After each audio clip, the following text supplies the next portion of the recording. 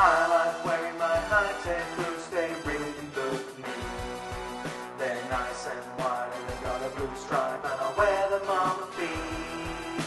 I like wearing my high-tech boots, they really... Hey everyone, welcome to Trump Steaks. So good to be back. It's only been a short 5 days since our special July 4th issue, Yeah, which I just want to say was one of our best performing issues. thanks for listening. Yeah, thank you.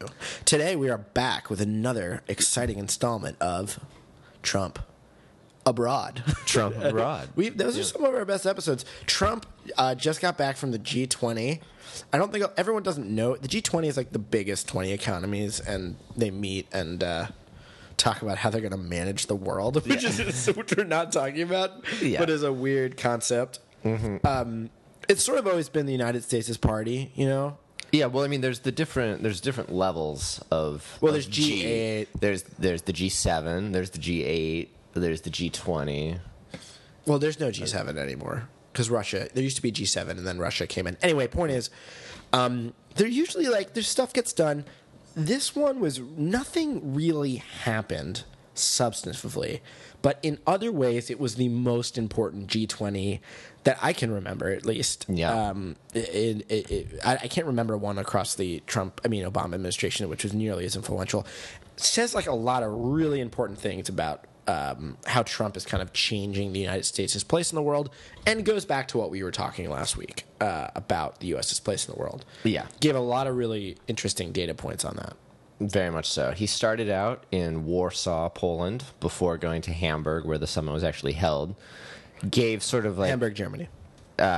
Gave sort of a right-wing Steve Bannon, Stephen Miller kind of wet dream of a speech in Warsaw. Wet dream of a speech. Do you think they call them the Steves? The Steves. Where are the Steves? Put the Steves on this. Oh, God. Well, their fingerprints were all over it about, is the West, going to save its civilization from kind of like this unnamed malady, but like which suggested to be like Islam and like the perils of the peoples of Asia. Yeah. Like the hordes. Sort of like this barbarians at the gates type thing. Really some crazy language. Yeah, like what you were saying. I mean, just kind of like people found a number of like the same themes, just like written in like racist 4chan forums, like like disturbingly similar to the text of the president's speech. Well, I think that one of the statements that was highlighted in a lot of headlines was, "Does the United States? Does the West have the will to survive?" Yeah, like what is that? Like Hatchet? Yeah, like. Can he figure it out? Can he get out of the wilderness? And the irony is, so I'm just going to go with yes, okay, like we do. Yeah. So that's a pretty bold statement, but what was the existential threat to the West? Sort of terrorism in his mind. Not mentioned, though. But yeah, not really clearly spelled out. And the sort of major irony with it is... Poland is sort of going through somewhat concerning democratic retrenchment. There's like a constitutional crisis with its Supreme Court. The government is taking steps to really rein in independent media. And in this trip in Poland, he's talking about threats to like Western values and then like systematically attacking a free press. And it's like, well, like what's the real threat here? He at least was probably not even aware of those dynamics, but I'm sure Stephen Miller and Steve Bannon were. I forget what I was going to say. It was fucked. It was fucked up. Yeah. I mean, Poland's an interesting country. It's got nationalism's on the rise everywhere. Polish nationalism makes a little bit of sense because they're sort of just like alternatingly conquered, like literally everything. Didn't exist for like 130 years. Yeah, every 30 or 40 years, like either Germany or Russia like takes them over and like kills millions of them or something. Yeah. Or literally kills millions of them. And so in that context, like I kind of understand it, but it is concerning. And Poland's part of the EU, which is like doubly concerning because it's part of the system, which is like the most liberal, and by liberal I mean internationally liberal system of like democratic values and kind of like Wilsonianism and all that. So the fact that it's drifting right is like a metaphor for like all the other problems with Europe that we've talked about. Yeah. And so, what did you think Trump was trying to accomplish there? What was the audience really? That's a really good question. I think it was, as you've mentioned, it's sort of like a pre Hamburg sort of shout out to kind of the illiberal voices in the room in Europe. Like, we're going to Europe, but the Bannon wing of the White House is really skeptical of the role of international institutions like the EU and the kind of globalist agenda that they see it embodying. And I think it was an attempt to kind of bloody the nose of that before having to engage. Set the tone. Like, if the plan was to like go to the G20 and be like, we really want to allay some of these anxieties about the United States being opposed to the post-World War II order. Yeah. You wouldn't like go to Hamburg via Warsaw. Which is literally. But, to Trump's credit, in Warsaw, he did offer a fairly strong endorsement of NATO, probably the strongest, the one that he failed to do when he was at the NATO summit last month or two ago, and did talk about the importance of the alliance. Well, you can sort of see in that speech, though, shades of just like the broader war within the Trump administration. Like, I'm sure Bannon and Miller fought for the Western civilization language, and McMaster, Pence et al. Fought for the NATO language because they realized if he didn't decisively affirm NATO, like, it was going to be a major problem. Yeah. So I think there are shades of just like fights in that speech, but I want to give him credit for saying it. It was important. Yeah. And also subsequently, Tillerson has said that the sanctions on Russia won't be lifted until Russia leaves eastern Ukraine, which is interesting. It is. So there's developments there, but at the same time, Trump sort of undermined that message. Yeah, constantly. I think the biggest takeaway from the G20 meeting, or one of them at least. Well, what about in Warsaw? He said some, like, what did he say about Russia and Warsaw in terms of their? You talked about their impact on the election, right? I'm not sure. No, I read it. Yeah, I didn't mean to interrupt you. I just want to get it in, which was that. He was like, maybe he repeated his line. He's like, maybe the Russians did it. Maybe other people did it. Oh, yeah. In a press conference. Yeah, he got. I thought you were talking about Tillerson saying something. Oh no, sorry, I wasn't being clear. Yeah. So he sowed doubt about the U.S. intelligence capabilities. Like, brought up the Iraq WMD example. I mean, like, who knows anything? Like, I'm just a fucking guy. Like, you know, and. It could have been Russia, it could have been anybody else, which is like not what the intelligence community has said. Like, there are no other suspects. It's pretty well confirmed that's Russia. And gearing up for, in Hamburg, a one-on-one meeting with Putin, their first time face-to-face, he really kind of opened the door to just sow doubt over kind of the United States' entire position on Russian meddling in the election. And so on Friday, he finally met with Putin, only sat down with him and Foreign Minister Lavrov and Secretary of State Rex Tillerson and translators. No note taker, no national security advisor, and immediately there were conflicting reports out of both sides about what was said around the election meddling. That's so interesting. So on one hand, I think Trump probably wanted that way because Trump and other people probably wanted it that way because he's so uninformed that even if there was no nefarious intent, inevitably he would say something offensive. Yeah, shockingly embarrassing. Exactly. Yeah. So you don't want that. You don't want that in the room. And the other thing is, there's probably some desire on Trump's part to kind of talk brass tacks. Not. Have an honest conversation, not feel like you had to be politically correct by being transparent. So we see which one won out there. So the meeting was scheduled to go for 30 minutes. It went for over 2 hours. Yeah, at one point Melania was sent in.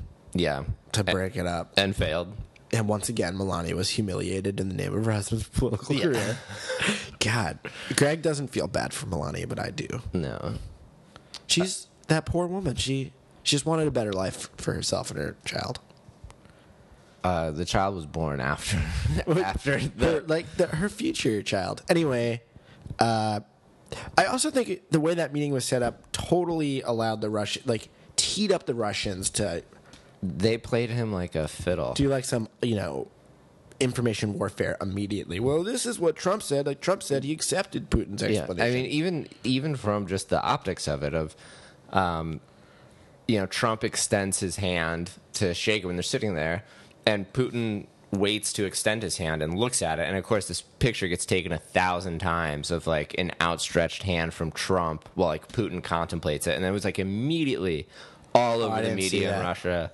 And it was designed to like demonstrate Putin as like an equal international player. I mean, they immediately weaponized the images right out of there, just like with the Oval Office meeting with Russian ambassador Sergei Kislyak and Foreign Minister Sergei Lavrov, where they took pictures of the meeting and then released them of like Trump yucking it up and everything, and making it look like, the United States needs Russia to solve the tough problems of the world. That's interesting. And then the readout of the meeting on the U.S. side was sort of ambiguous.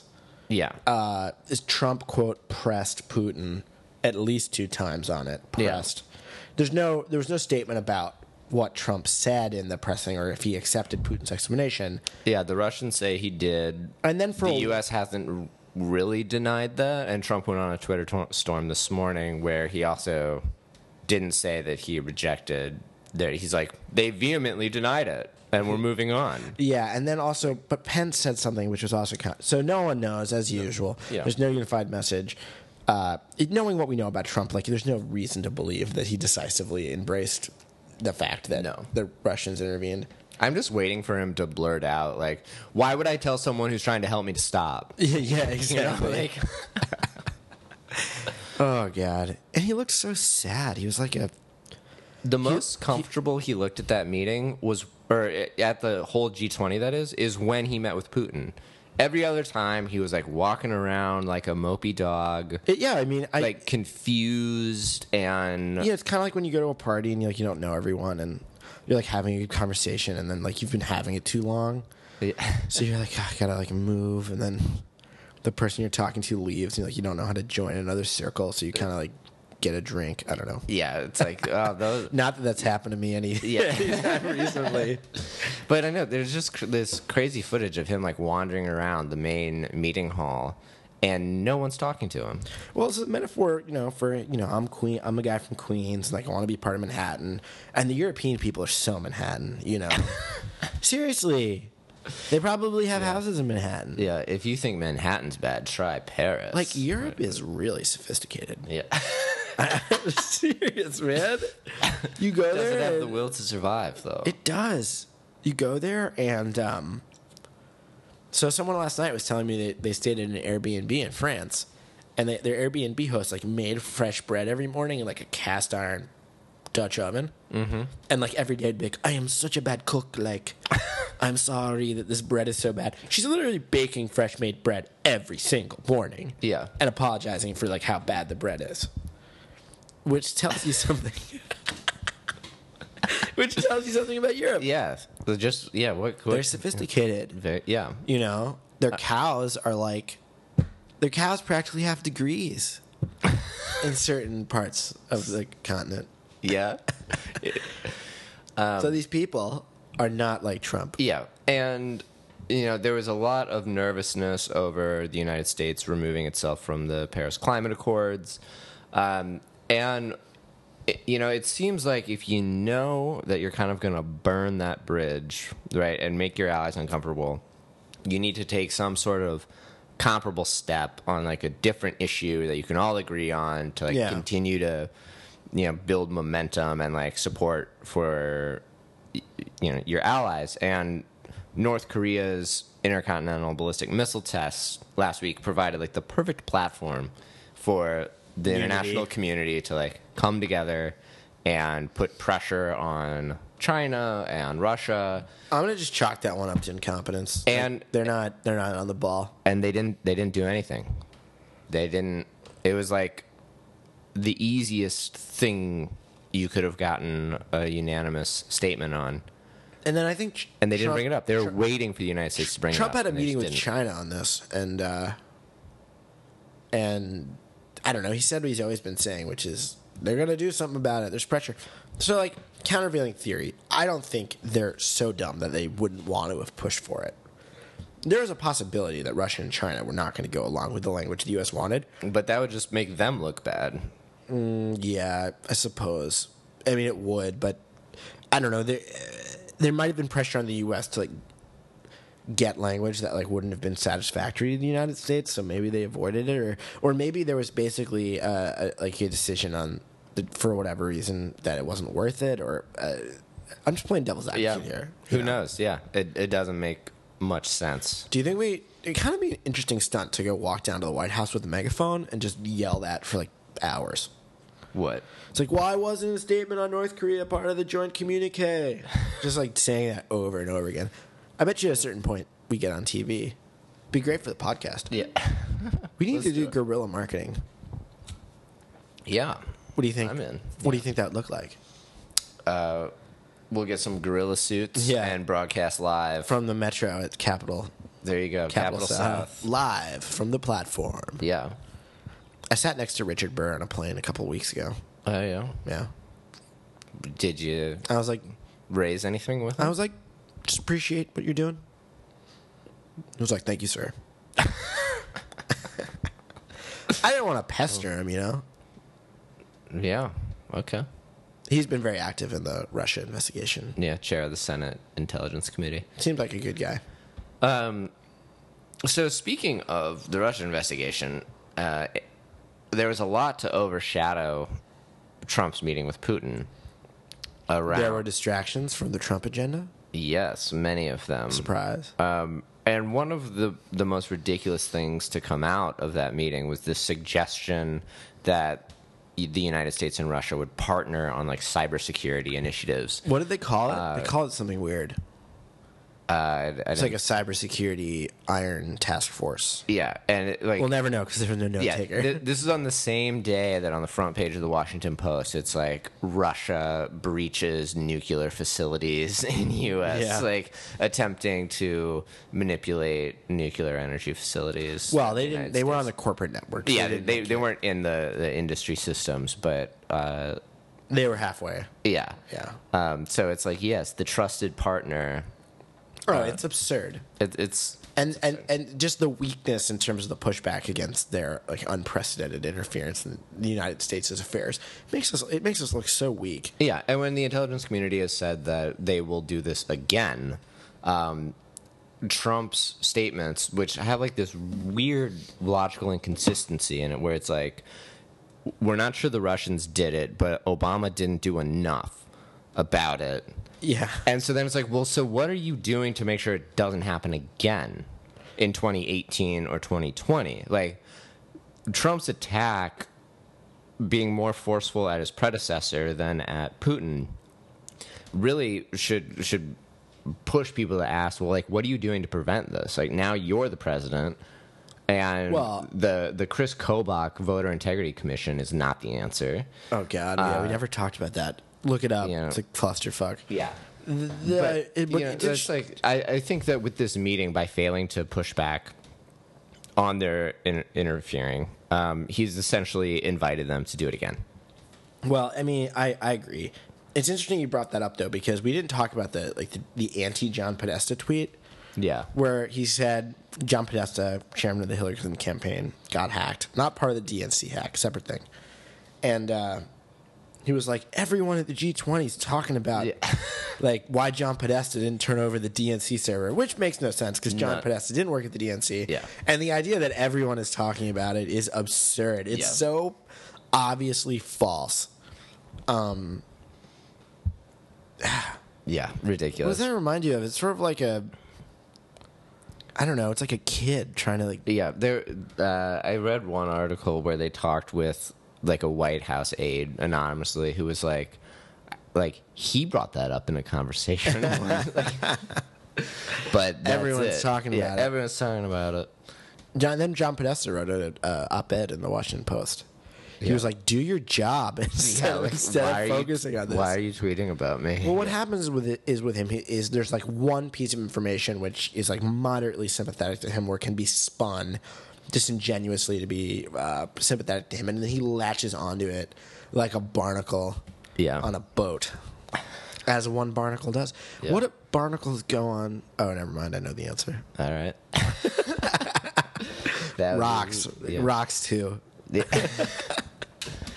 Yeah, so coming out of the G20, nothing really got done. Trump didn't hold an on-camera press briefing before leaving Germany, which is very normal. And if you would think that if the United States got so much done, it would want to really celebrate and highlight those achievements. Instead, he just sort of fled. Well, I mean, that makes political sense because every time Trump gets in front of the camera and is asked substantive questions, like he falls apart and there's like a huge news. There's like a whole week of negative news, and they're obviously going to try to pass healthcare next week. Good job, great, good luck. So, I mean, it makes sense from a White House perspective about why you would restrict access to him, and and also there's the whole question about how coherent he is and how much he can articulate policy. I think he should just get asked like the simplest questions ever. Can we submit multiple choice questions? No. I just guesses. Because like so often it seems like journalists, phrase it like a two-part sort of complicated question with a lot of contextualizing and stuff, and it gives so many opportunities to avoid the main thrust of the question because there's enough to dance around that it sounds like you're answering it, but you're not. But he should just get asked like, Mr. President, on your healthcare proposal, can you explain the changes that it will make to the reimbursement of Medicaid and how that's different from current law? No, I think that's a really good point, but I think it has to be even simpler than that. I saw, and I'm usually not into Vox, but Vox had a really interesting article where they went on the Hill, and I think they asked people. For like their affirmative vision of or like, what are you trying to do with this legislation? Yeah, it was like, what is the purpose of this law? Yeah. And there was no consensus about it. Yeah. And then there's sometimes follow-ups like, do you believe this law will make insurance more affordable for people who want it? And so, yeah, I think you're right. That's a really good point. The questions to this administration need to be super simple. Yeah. And reporters need to stop you're doing what you're talking about, sort of like the tap dancing. Like, look at my journalism degree. Woohoo! Yeah. It was, and like we said at the beginning of the show, there's never been a G20 like this where the United States was so irrelevant. I mean, did we even talk about the climate change statement? The one the United States was not a part of. It was 19-1 about the international community saw that the Paris Accord was like irreversible. And the United States got some weird language in there about access to energy security. It didn't make any sense. It was like around like the spread of fossil fuels, like kind of like thrusting against like the exact spirit of the Paris Accords. Oh, like, I know. Yeah, and there was that reminded me of his visit to the Energy Department like 2 weeks ago, where he did not mention renewable energy. Yeah, and was just, and then it was interesting. It was in this conference room that was really small and it was beige and low ceilings, and he gave like this entirely unremarkable speech. And then it ended, and they played like that presidential song. It's like da da da da da da da da da da, and then they're like, you swear to, and the music was so loud. I thought like balloons were gonna drop from the ceiling. He literally announced nothing. It was bizarre. So strange. So now we're back to normal. He's back on the golf course. Yep, back on the golf course. Golf diplomacy. Yeah, but I think really, really damaging. I mean, if we thought his first trip abroad and the NATO summit that he went to then was bad, I think he's just reinforced the worst interpretations of that after this trip. Yeah, and I don't know, he sort of has a break. When's his next trip abroad? Oh, he might go to England. Oh yeah, there was a chance. And France for Bastille Day. Yeah, he's been invited to France. His England trip has sort of been postponed because he's apparently scared of large-scale protests greeting his arrival. So there was a chance that it was going to be part of this trip, but with only like 24-hour notice, and he was literally going to like sneak in the dead of night. I don't know. Well, when he does go back abroad, like, we'll be here to cover it. Yeah. We'll keep you informed.